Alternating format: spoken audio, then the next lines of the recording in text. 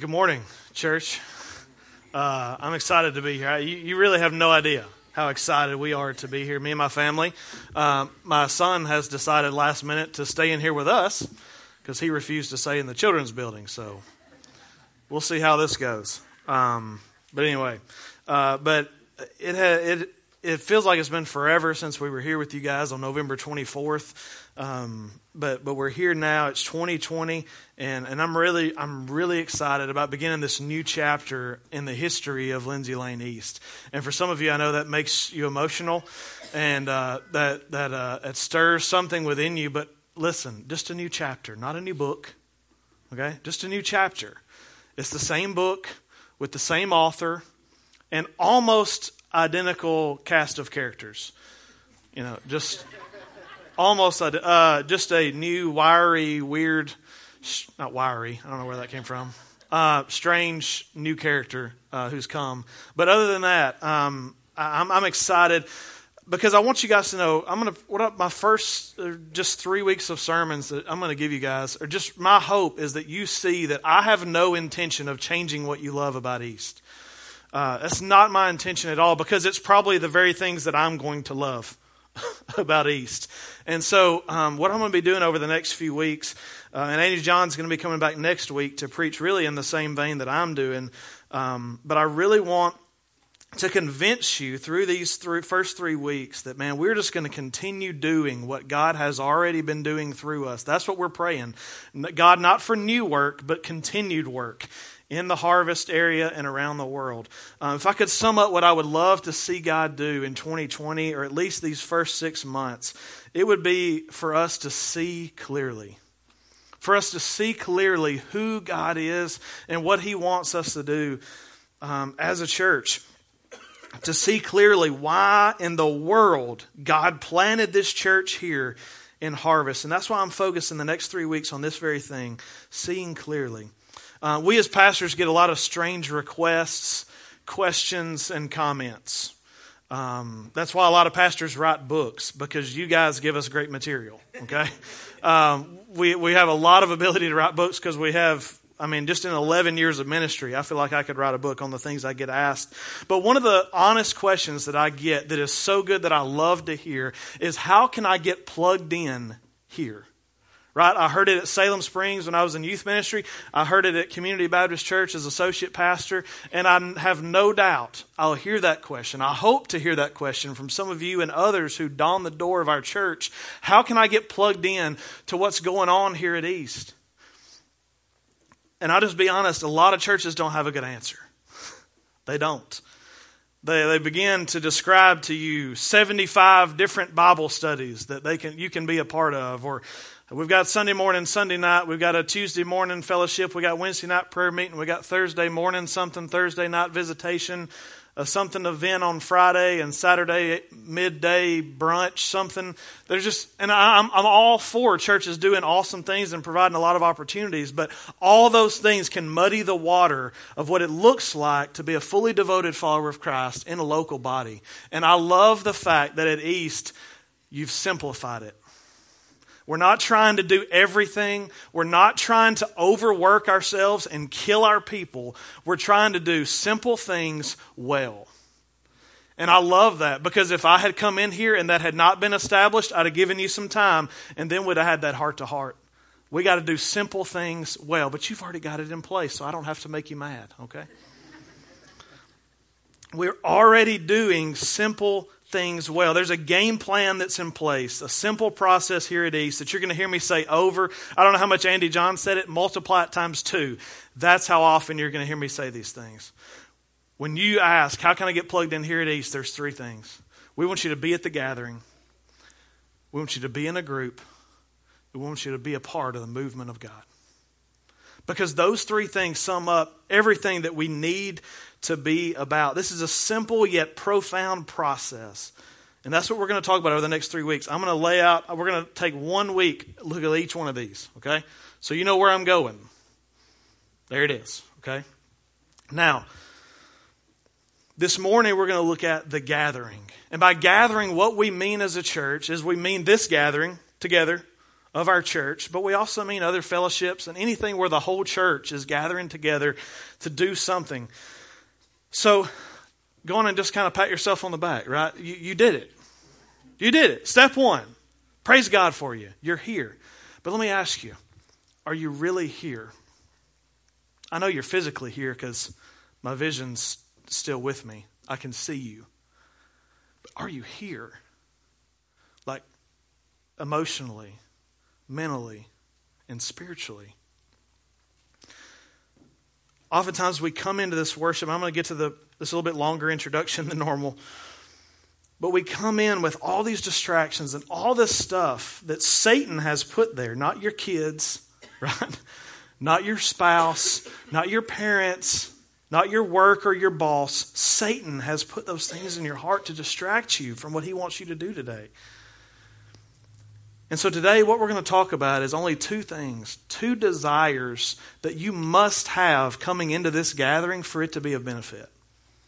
Two desires that are found in the book of Exodus, chapter 33. If you got a Bible and you want to look along with me, Exodus chapter 33 is where we'll be. I read a quote, and it's not in my notes, so I've got to look at my phone here. C.S. Lewis. I think oftentimes we come in, we think of ourselves much higher than we should. We think, man, yeah, I'm ready to worship this morning. Listen, this is a quote from C.S. Lewis, one of the books he wrote. It would seem that our Lord finds our desires not too strong, but too weak. We are half-hearted creatures, fooling about with drink and sex and ambition when infinite joy is offered us. Like an ignorant child who wants to go on making mud pies in a slum because we cannot imagine what is meant by the offer of a holiday at the sea. We are far too easily pleased. When we gather together as the local church, what stands before us is the Word of God and the presence of God to offer infinite joy. And we settle for staying awake for an hour.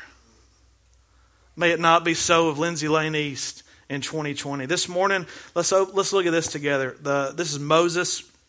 We're going to see these two desires of Moses' heart as he stands before God. I'm going to start in verse 12. I'll read it aloud, I'll pray, and then we'll study this thing, okay?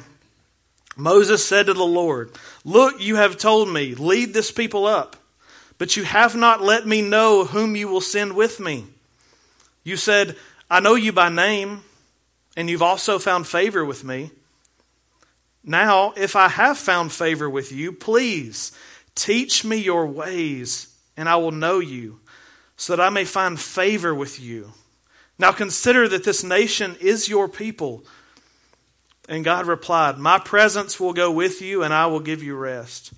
And Moses responds, "If your presence does not go, don't make us go up from here. How will it be known that I and your people have found favor with you unless you go with us?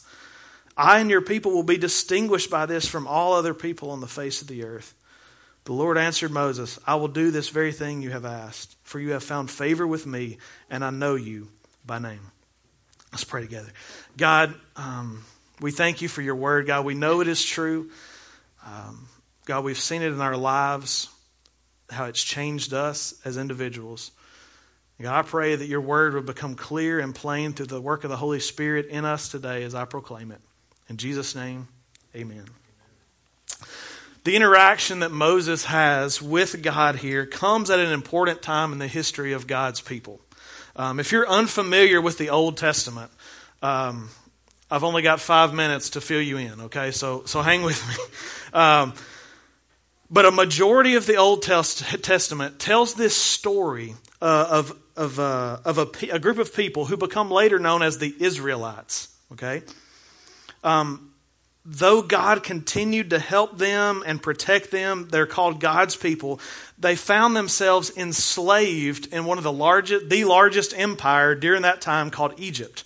Okay, God actually led them there for protection, but they found themselves enslaved over time. That's what the book of Exodus, the end of Genesis, and then the beginning of the book of Exodus tells us about, is the ending of this slavery. Moses was an Israelite that God used to lead these people out of Egypt and out of slavery. And if you've read the book of Exodus or you were in Sunday school as a kid, you know that God uses crazy, miraculous things to bring God's people out. Just ridiculous stuff. Frogs and gnats and water turning to blood and just ridiculous things as creation itself seems to become coming unraveled. But now God has called Moses. He's led them out, and God calls Moses to climb this mountain called Sinai. And there on this mountain, God speaks with Moses. And that's not like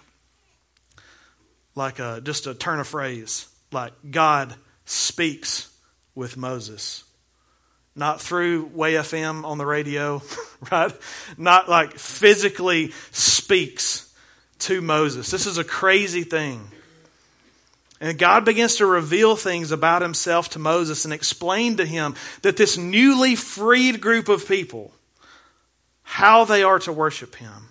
He explains things like sacrifices that are going to be made, that what the temple will look like, what sin is. What's that quiz for you? Okay, little quiz. What's that really important thing Moses came off the mountain with? The Ten Commandments. There we go, right? This is the time when Moses is on the mountain. That's what God gives them. That's even if you're not, this is your first time to come to a church, you probably have heard of the Ten Commandments. That's where this comes from, this conversation with God. And the verses I read earlier that we're going to be looking at come towards the back end of that conversation. So all this chapter after chapter after chapter of God laying out what worship looks like. What does it look like to be God's people going forward? Moses has heard detailed plans about how to inlay walls with gold and where jewels need to be in the temple. He's heard how to cut the throat of certain animals. Bear with me. For their sin, how to divide each one up, which parts need to be burned, which parts need to be boiled and eaten by the priest, and which parts need to be disposed of. Now, I don't know about you, but after all that, I've got questions. I'm like Trixie from Toy Story 4. Some of y'all don't know what I'm talking about.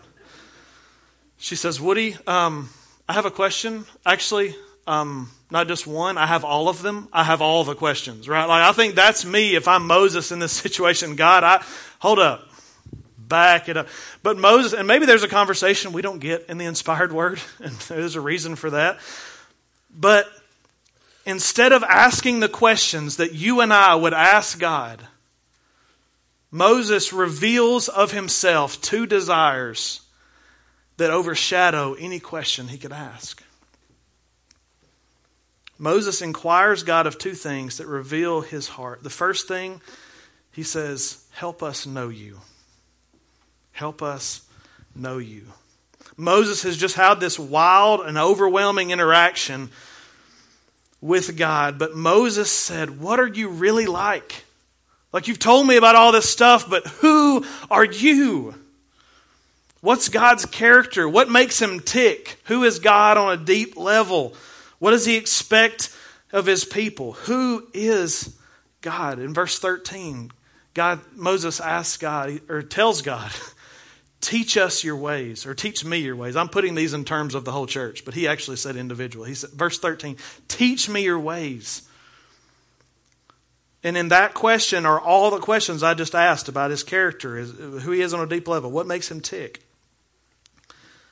But then Moses says, what's the outcome of God teaching us our ways? He says, teach us your ways and what? Anybody got their Bible open? I will know you. Teach me your ways and I will know you. For us as the church, the desire of our heart must be, God, teach us your ways so that we may know you. Help us know you. Listen, why does Patrick pick the songs that he does each week? I know some of y'all think he throws darts at a board. He doesn't. Maybe he doesn't. I don't know. I'm new here. He does. Does he do it to entertain us or to stir our emotions? No, he picks songs that teach us the ways of God so that we may know God. Why am I going to stand here and yell at you for a half hour every week? So that you might be a better person? May it not be so. I mean, I hope you're, a better person, but my hope through this worship service and through my preaching every week is that you may know God more fully. That's what I want. God will do the transformation in your life if you know Him more fully. But my question to you is, how in the world can we as sinners know such an infinite God? I've been married for 10 years now. 11 years. Oh, good thing she left. Yeah, 10 and a half years. Yeah, between 10 and 11. I was right. I've been married for 10 years now. Some of y'all have been married a whole lot longer than that, and you laugh at 10 years, okay? But in 10 years, I feel like I've just begun to scratch the surface of who my wife is, right? After 10 years, Because it takes a long time to get to know people, to really get down to who that person is. And so if it takes us so long to get to know one another, how can we know God? Who's infinite? Who the prophets tell us His ways are higher than our ways and His thoughts than our thoughts. How could we ever know such a God? Well, I have bad news. You can't. Think all day. You don't know Him anymore unless He reveals Himself to you. See, if we did not have God's Word, if we did not have the prophets and the apostles, we would have nothing. We would be making sacrifices to a sun god, or we would be trying to find God in the midst of our everyday life. But because He has revealed Himself, we can know Him. God's Word right here before us, one of the foundational purposes of God's Word is to reveal its author. If you've ever read a book, a good book, not a bad book. If you've ever read a good book, what do you know? You not only know like the whatever the story was, or if it was a novel or what, you also learn certain things about the author. You learn the author, a good author puts himself into the story. And that's what God did for us. He didn't just give us words on a page. He gives us Himself in the text. And that's why we as your church staff have such a high priority for the Word of God in our worship services. Because this is the only thing that will help us know God. And it's my promise to you as your new pastor that God's Word will be preached from this place. Whether it's me or somebody else. If I have to tackle them, I will. Get out of here. We'll throw them out. Okay? We won't do that probably, but lovingly figure something out. Okay? But it's my promise that that's going to happen. It's the promise of Patrick, your worship pastor, that the songs he sings each week are going to be scripture rich and not just frou-frou feel-good garbage. Because they're out there. If the God of all creation wants us to know Him and has given us a way to know Him, then we must prioritize it. Right? In our gatherings, God's Word outlines what we should do and say each week. It's the curriculum by which we grow together as a people and together with God. We cannot allow things that are apart from this to go on in here. And we're not going to allow it as a staff. We're going to love each other and follow God's Word and preach God's Word and sing songs that glorify the name of God. But there's another cry that's going to be coming from your staff, and we're asking you to have this as your desire when you come in each week at the gathering, because it's found with Moses. The second thing Moses asks of God, be with us. Be with us. God had as a task before Moses to lead this large, ridiculously big group of people across dangerous terrain. Okay? They weren't walking from here to Athens. Okay? This was dangerous terrain that they had to travel across through warring nations to a land that God had promised to their ancestors. And God reiterates that in verse 1. I just want to read that to you. You don't have to turn there. Verse 1 of chapter 33. The Lord spoke to Moses, go up from here, this mountain, you and the people you brought up from the land of Egypt to the land I promised Abraham, Isaac, and Jacob, saying, I will give it to your offspring. Now this was a tall order for God to give to Moses and this half-wit group of people. Moses clearly had his doubts. You can sense that in a lot of the conversation that he has. Because in verse 12 he says, you have given me the game plan, but I need to know how you plan to do this. Who's coming with me? Because these goofballs at the bottom of the mountain are dumb. And I ain't the brightest crayon in the box. So who's going with us? God answers in verse 14. My presence will go with you. My presence. What a thought. The God of all creation will be with you as you go. Now I want you to picture this. The task that God gave, this huge, insurmountable task of leading this half-wit group to a land that's already owned by other people that they're going to have to conquer. That's your task, Moses. And that seems insurmountable, but then God says those words, I will be with you. Whoosh. It all comes crashing down, right? Any fear, any uncertainty, any doubt is squashed at the idea of the God of all creation being with you. What can't God accomplish? The angel said to Mary after telling her that she was miraculously pregnant with God's son. Imagine that little dream. The angel said nothing will be impossible for God. Jesus said in his own ministry, with God all things are possible. No dangerous terrain can bring death in light of God's provision. No warring nation can overtake you when God is fighting for you. This incredibly difficult task of reaching the promised land is looking much more simple in the eyes of Moses. And Moses' response, I love in verse 15. He says, God, if your presence does not go with us, don't make us go. If your presence does not go with us, then do not make us go. Moses says, God, if you're not with us, then leave us right here. We'll figure it out. We'll make ends meet. But if you will go, then lead the way, baby.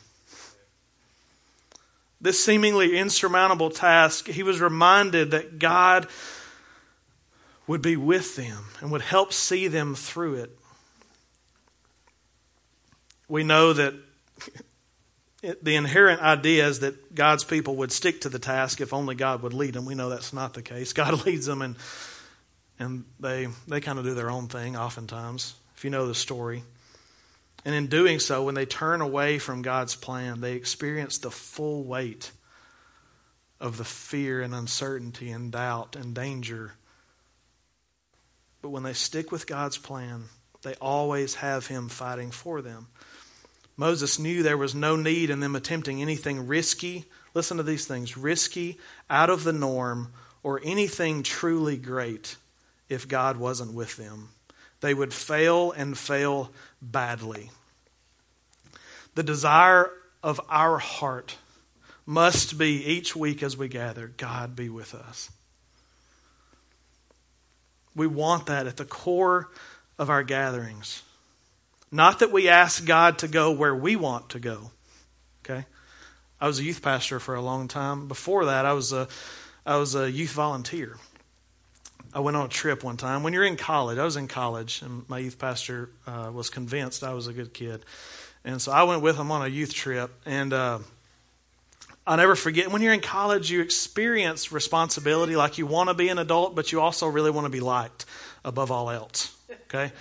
And so I was in college, and you're in college, and you're cooler than the high schoolers just simply by being in college.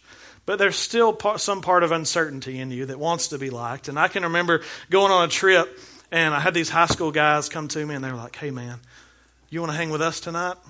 I was like, let's do it, you know? And so we're hanging out and just talking, having a good time. Everybody's laughing. And then the request is made. Hey, Heath, will you walk with us down to the gas station to get some snacks? It's in that moment I realize they didn't really want me. They needed me, right? What they didn't want me, what they wanted was something from me, right? Like they just needed someone to walk with them, and they knew that our youth pastor would get mad if they went by themselves, but they could blame it on me if I went with them. And I can remember just this harebrained scheme. They wanted me to sign off on their harebrained scheme. They didn't want my presence. They wanted my approval. That is not what this service or this church is to be about. Telling God what we plan to do as a church and asking Him to join us. We don't need God to sign off on our worship service each week. What we need is Him with us here. We don't need His approval. We need His presence. We want to do just as Moses did.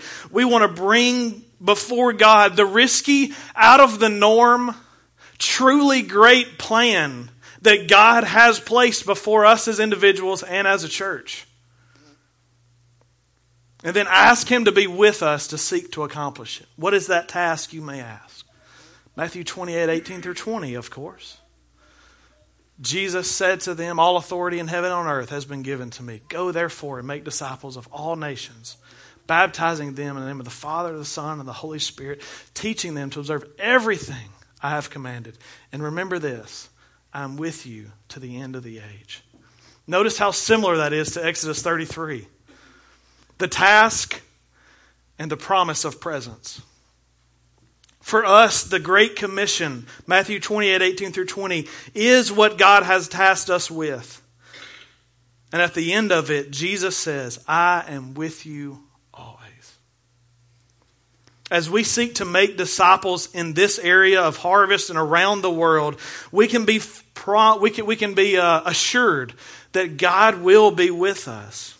We're going to talk more about the Great Commission on the third week when we talk about the movement of God. But this truth greatly impacts the time that we spend together at our gathering. It should be a time in which we come to celebrate what God has done, is doing, and will do through the body of Christ. As we move with God in the task of international disciple making. You get that, right? Like that's our task. International disciple making. Sounds a lot like dangerous terrain, warring nations. But with the presence of Christ, we can come together on Sundays and celebrate and find peace and confidence to continue in this task. The first step in being a part of Lindsay Lane East is to be at the gathering. Again, congrats, you did it. But are these two desires in your heart? Because if not, you're just a seat warmer. If not, that's what you did this morning. And whoever's coming in for the 1045 really appreciates it, I'm sure. But these two desires must be in our hearts. And so I ask you, are they in yours? I think the Word of God and the presence of God come together in each of our worship services so that we might see God do something great. I don't know what it would look like for 240 people or how many ever come on a given Sunday. I don't know what it would look like for all 200 something of us to come in with these two desires hot on our heart. But I would like to see it. I would like to. It's my promise to you as campus pastor that this will be the desires of our staff's heart. They got a text message this week that said, here's what I'm preaching on, that our people would begin pray this way, so let's get a head start. So they've had about a 4-day head start on you to begin praying these two things, that we might know you and that you might be with us. And I believe in 2020, we're going to see God do some awesome things because those two desires get driven down into our hearts. Again, the Word of God and the presence of God not only come together in our worship services, they came together 2,000 years ago when God Himself took on flesh and lived among us as a man named Jesus. This Jesus lived the perfect life that you and I couldn't live. We couldn't pull it off, and He did. And then He died the death that you and I were supposed to die because of our sin. He did it. And in that, He paid the debt for our sins so that we might be made right with God. And this debt is only realized when we trust fully in the finished work of God through Jesus and ask Him to be Lord of our lives. For many in this room, you've given your life to Jesus, and He's changed you greatly. If your story doesn't look like that, just know that it can. It can. There's nothing special about me or anybody here. If you've never trusted in who Jesus is, you can today. If you've never been baptized, we would love to talk with you about that as well. Patrick is going to lead in one more song after I pray here in a second. But during that song, if you'd like to begin a conversation about any of the decisions that I just talked about, those two, me or one of our counselors would love to begin that conversation, love to talk with you about it. But listen, also, during this song, I want you to begin, if you haven't yet, to ask God to do those two things. Because you can't change your heart. We try. You got New Year's resolutions. You'll fail. I'm just encouraging you here. You don't have within you the willpower to honor God. You don't. You might can give up Cokes, but you can't honor God. But with the Spirit's help, we can accomplish great things. And so today, if you're not a Christian and you want to talk about that, if you need to be baptized, we'd love to talk with you about that. But for us who have already done those two things, check them off. The one thing we need to talk about today is asking God to change our heart's desires when we gather as a church, so that we might have two things hot on our heart. That we might know God and that He might be with us. I'm going to pray, and after I pray, would you stand and let's sing with Patrick and whoever else may be helping him. The altar will be open for you to come and pray if you need to, but we would love to help you process through what God may be doing in your heart. Let's pray together. God, we do. God, just come before you, and God, just as Moses said, God, teach us your ways so that we may know you and be with us. God, we don't want to go anywhere that you don't want to lead. And God, the future of Lindsay Lane East, I believe, God, is bright. God, not because of us, but because of who you are. And God, I have faith, God, that you're going to do great things through us and in us in this next chapter. God, be with this time, God. If there's anybody here who needs to trust in who you are, and God, come to faith today to allow you to change their life, God, I pray that they would come forward, talk with us about that, follow through in any steps that they need. Father, we ask that you take this time and that you be glorified and honored. It's in Jesus' name I pray.